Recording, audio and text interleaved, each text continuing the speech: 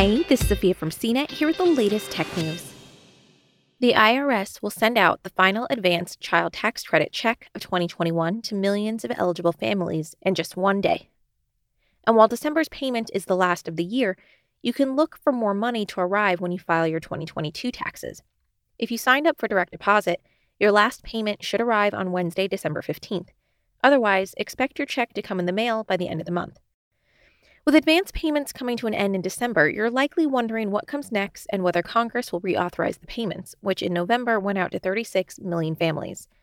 We'll explain the latest on whether the government plans to extend the enhanced child tax credit payments beyond 2022. We'll also tell you what to expect when you file your taxes next year. If you and your family meet the income eligibility requirements and you've received each payment between July and December of this year, here's how much you could get. Up to $1,800 for each child age 5 and younger, or up to $1,500 for each child between the ages of 6 and 17.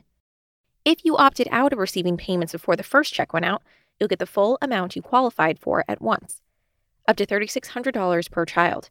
Any payments you missed due to errors or because you unenrolled should be included with your tax refund.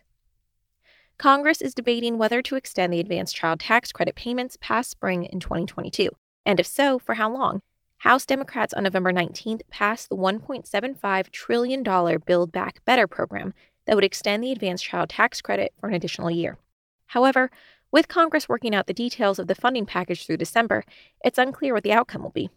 While Congress should come to an agreement on extending the payments this year, it's possible the House and Senate won't decide until 2022. If you're missing money from one of the previous checks due to an IRS error or outdated information, it may arrive with your December payment. But if it doesn't, you can either wait for the issue to be resolved when you file your taxes, or you can file a payment trace with the IRS. Before you do that, track your check to make sure it's not already on the way. Note that if you gained a dependent since you last filed taxes, the IRS wouldn't have that information on file. If that's your case, you won't get any money until you file your taxes next year. The child tax credit payments you got this year could potentially affect your taxes. Here's how. If you received an overpayment and the IRS didn't adjust the amount on later payments, you'll have to pay it back. If you received payments you didn't qualify for, you'll have to pay the IRS back. If your income changed and you didn't report it to the IRS, this could result in a larger or smaller tax refund, or you owing the IRS, depending on if your income was higher or lower than what the IRS used to calculate your payment. If you opted out of the payments this year, so your payout will be larger next year. If you received money for a child that'll turn 18 by the end of 2021, you may have to pay that money back. If you have a baby in December or adopt one, you'll be eligible for up to $3,600 for that child when you file your taxes in 2022.